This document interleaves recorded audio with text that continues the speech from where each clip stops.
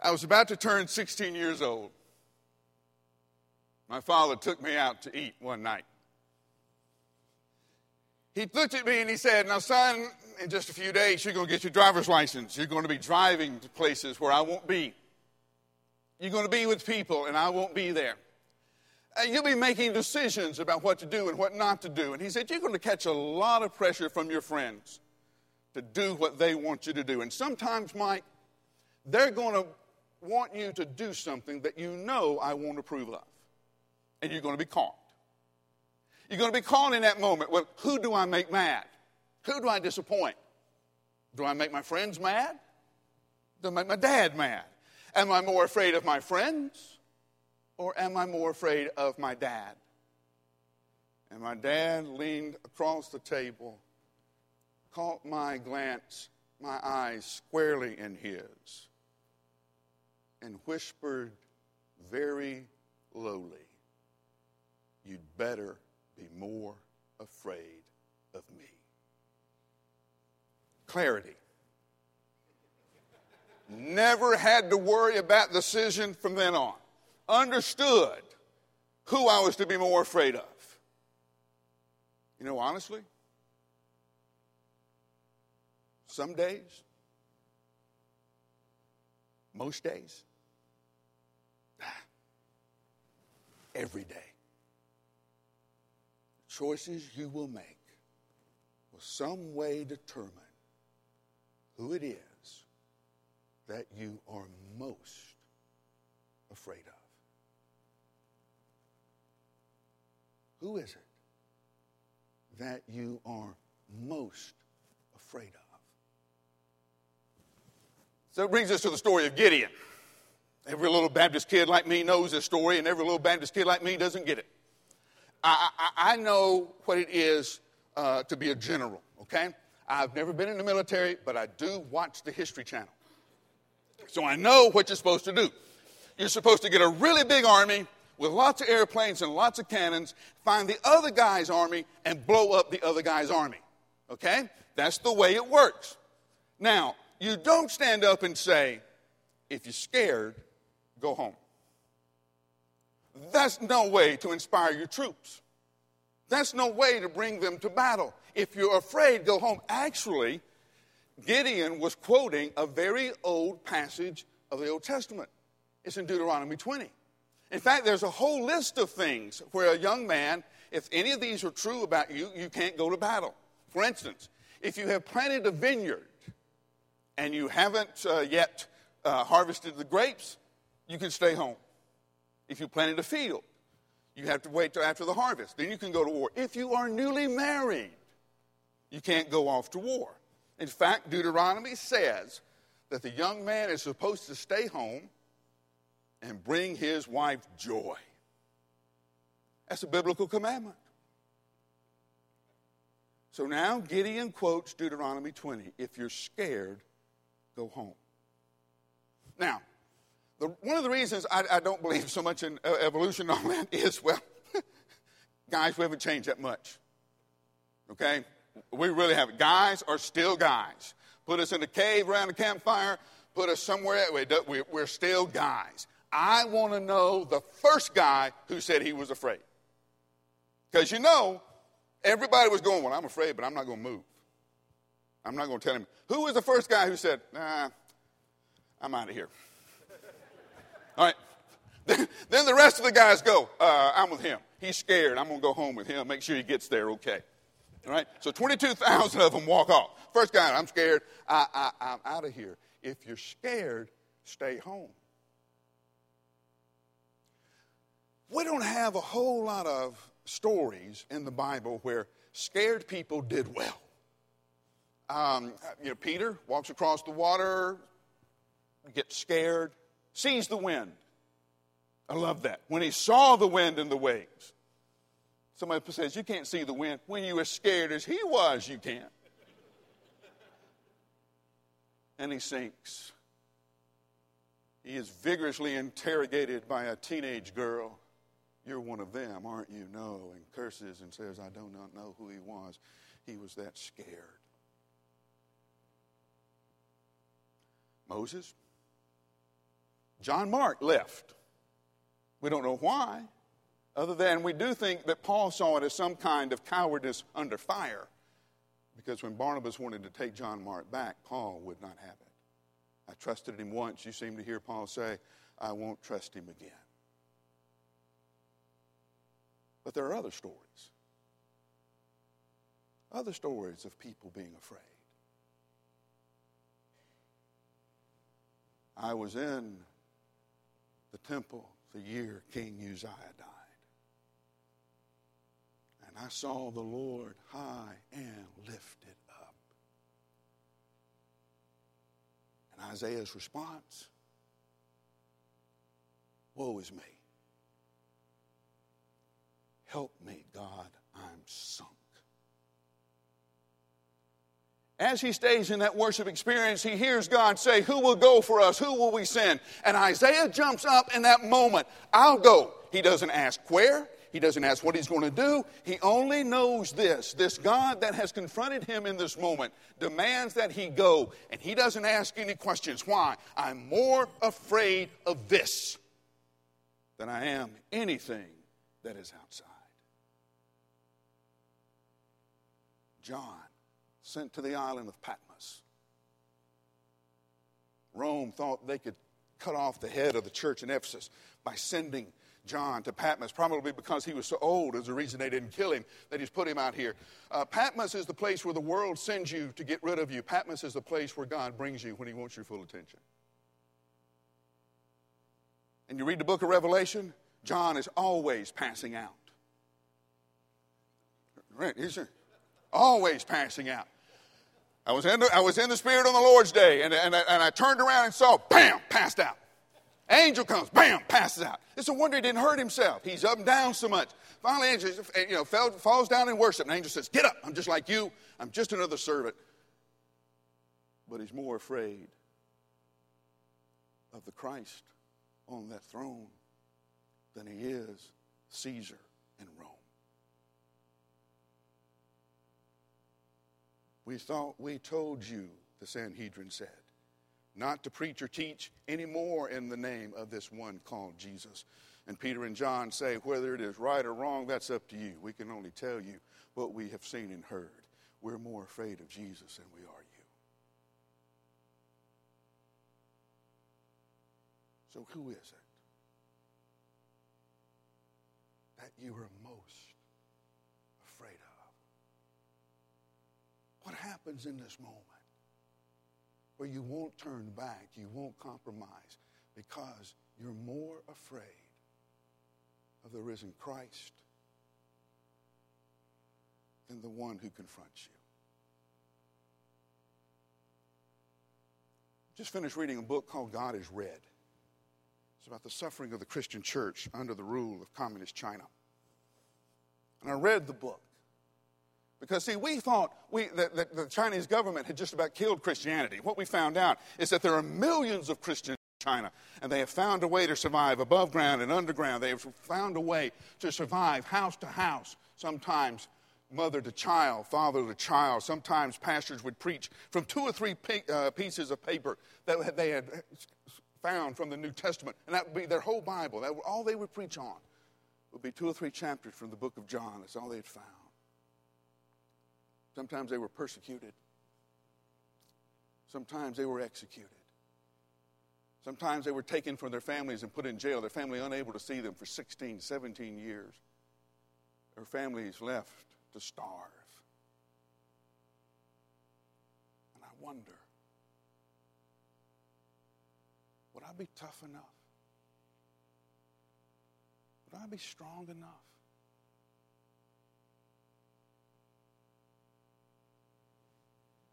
to survive as a Chinese Christian? And what about you? We're sending you out to a situation that is harder now than any time in my life. We have theologians and historians writing that it's never been more difficult for the church than since the first century, than trying to be in postmodern America. Used to be there was a cultural politeness. People would find out I was a minister, there would be a cultural politeness. Now, I'm routinely attacked from people I don't even know. I'm Mike Glenn. Mike, what do you do? I'm the pastor at Brentwood Baptist Church. Do you really believe that? And they will follow with a string that I cannot repeat in chapel. I hate you Christians, and will give me a long list of everything that the church has done wrong. And this will be in the line at the grocery store. This will be in the stalls of the bookstore. I'll be confronted. Now you can be anything but a Christian. Mike, we'd like for you to pray. Okay. You do know that I'm going to pray in the name of Jesus. You are? Yes, I'm a Christian. I will pray as a Christian. I don't expect a rabbi to pray as a Christian. I don't expect an imam to pray as a Christian. I expect them to pray in according to their tradition, and I will pray in according to mine. I don't get asked to pray anymore.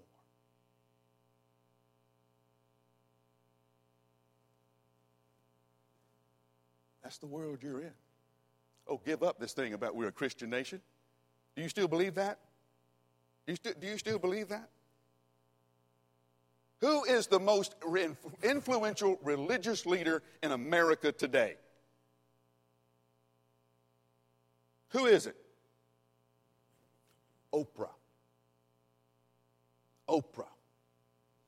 Hired a research assistant to work with our pastoral preaching team. The first thing she did was order O Magazine.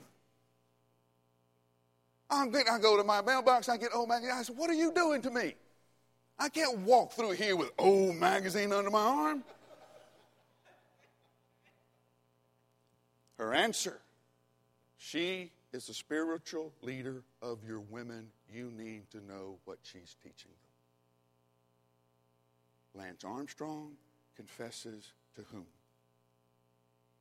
Not Billy Graham. Oprah. The career path for being a successful pastor, it's over. Some of you will never pastor full time. You will work full time in another career, and you will pastor house churches, and you will oversee 20 and 30 community groups in godless places like Chicago, in godless places like Nashville, Tennessee. And you will change the world one living room at a time, one street at a time, and that'll be the place where you are. Yes, it has never been harder, but on the other hand, it has never been more freeing. So when did it happen for you? I'll tell you when it happened for me. We had started Kairos. Tuesday night we have Kairos. It's a young adult worship experience. Some of the singles who had grown, I've been there long enough that a lot of the kids have now grown up. And all of these singles were now vice presidents of banks and executives and local firms, really, really sharp young people. And they took me out to lunch and they said, hey, we want to do a citywide young worship experience, and we'd like for you to help us. And they had the PowerPoints, they had the demographics. It was impressive. I was really proud of my kids. And they said, we want you to help us. And I said, okay, I'll help you get it started, but I'm much too busy as a senior pastor to help you get it done. And so we started. I would preach, I would teach, I would go hang out, and they would sit and talk to me till 10:30, 11 o'clock at night. Tipping point came one night. We had been preaching about how you deal with fathers when you're angry, because if you don't deal with your father, you're stuck.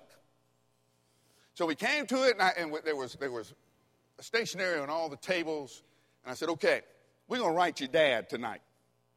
I said, I don't care if the letter says, Dear Dad, I don't want to hate you anymore. If that's all you got, that's all you got. Then we're going to mail it. A couple of weeks later, one young lady was standing next to me, staring straight ahead. She said, I guess you want to know what happened to my letter. I said, well, you got a story? She said, yeah, he called me. He wants to go out to dinner. Well, isn't that what you wanted? What am I going to talk to him about? I said, well, I'd start off with hi. Let's see how it goes from there. She says, I've hated him so long, I don't know how to talk to him. But as they spread out across that room, and they would lay on the floor, and they would write, and they would bury their heads, and they would cry, and they would write, And I told them, if you get stuck, I'll be sitting over here. Come talk to me. And they would bring their letters, and they would read their letters. I didn't think I was going to be able to hear anymore. There was one young girl who kept making sure she was last. You ever seen that happen? She kept standing back, letting everybody else. She wanted to make sure she was last. And finally, when nobody else was there, she sat down and handed me a blank piece of paper. My daddy started abusing me when I was 6 years old, she said. What do I write? I left the worship service telling myself, just get to your car. I got to my car and put my head down on my steering wheel, and I wept till I had run out of tears. And my prayer was, I don't know how to do this. I don't know what it will take, but I'll tell you this. If you'll tell me what it is, I'll do anything you ask. For 9 years, I've been teaching on Tuesday night. My leaders told me, you're spreading yourself too thin, Mike. I said, okay, I'll give up Sunday. They looked at me and said, why would you do that? I said, do the math. I said, you guys walk in late, looking at your watch, yawning, hoping I'll let you out so you can beat the Methodist to the restaurant. I said, my kids on Tuesday night show up early. They text each other. They save seats for their friends. They will text me in the middle of my sermon. I will be preaching, and my phone will be vibrating, where they would have instant messaged me or something about something I've said, something they want me to follow up with. I said, now you do the math. Where would you rather be? And so I started taking on the church bureaucracy and anybody else because I'm more afraid that there'll be some 20-something-year-old in Nashville who will never hear that they're created in the image of God, the price that Christ paid for them, and that he has something for them to do. I told the story one night about the Antique Roadshow. You ever watch that? I love that show. Funny as all get out. Because there's always the guy who thinks he has something. The guy says, nah, there's a couple of million that he's worth about $5. But there's always Bubba who has no clue what he has. Right? No clue. All right? He'll lay it down, and an expert will put on the gloves and start hyperventilating. Oh, where did you get this? Grandma gave it to me. Oh, what do you do with it? I keep changing.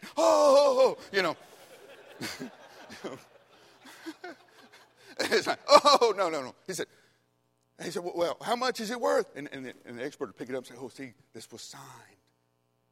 And this guy was a friend of Paul Revere's. There's 3 of them in the world. There's one in the Smithsonian. There's one in the museum in Philadelphia. We didn't know where the third one was. You have it. How much is it worth? I can't tell you.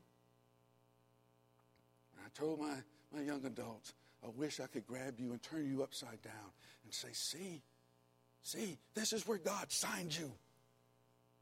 You are a bearer of the Imago Dei. I cannot tell you what you're worth. I can tell you this. On the day that the world demanded the price be paid for you, God loved you so much he gave you his only son. I cannot tell you what you're worth. And they stood afterwards and cried, men and women, me holding them while they sobbed. And they said, nobody told me I was signed. I would be different than signed. One of my favorite stories is the story of the 4 friends. Guys are guys. You know what happened? The night before they said, hey, we hear that rabbi from Galilee who's healing, he's coming. Let's get our buddy. We'll take him in the morning, okay? So they grab their friend, and they're running across town. He's bouncing around. Guys, don't do this to me. Don't take me anywhere. Just leave me. No, guys, we're gonna do this. And they get there, and they see the crowd. They put their friend down, and it sets in. We can't get him there. We can't get to Jesus.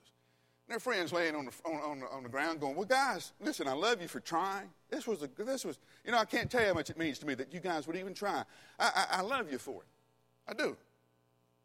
And you know what one of them said. They're guys. The only way to get there would be through the roof. One of the other guys said, when I was a kid, I tore the roof off our house. I thought my dad was going to kill me. But it's not that hard. Now on the ground, he's going, oh, come on, guys. Come on, guys. You're not going to do this to me now. And finally, the leader of the gang says, yeah, I think we can do the roof. We'll have to move fast. Yeah, we're done. Boom, here we go. Up steps onto the roof. Now, you're thinking that it's a 12-foot ceiling. You're thinking he's way up there. No, it's barely over 6 feet. I have to duck in when I do the tours or the whole thing. I have to duck when I go in, okay? So he's like right here. Jesus sitting right here. He's like right here, okay? Now, they have to tear the hole in the roof, okay? Get the adobe out, get the sticks out. Now, the guy who owns the house, he sees these guys tearing his roof up. So he's making a beeline to the roof. These guys got to work fast. So you think they had this big hole. All the pictures you saw when you were a little kid had this big hole, right? You know they didn't do that. They're guys. They got a little hole, and they folded him up. And they eased him down, right? And he's eyeball to eyeball with Jesus. He's eyeball to eyeball. And he's just floating right here. And please, Jesus, don't be mad. I was laying back down there, and those guys grabbed me, and they dropped me in this hole. Don't get mad at me. It was their fault. And then Mark tells us that Jesus looked at the four friends, and he saw their faith. Faith that was more afraid that Jesus would come and their friend wouldn't be healed. A faith that was more afraid that own the house.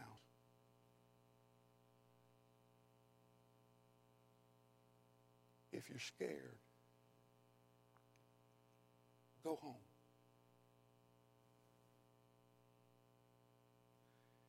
If you're really scared, find a way.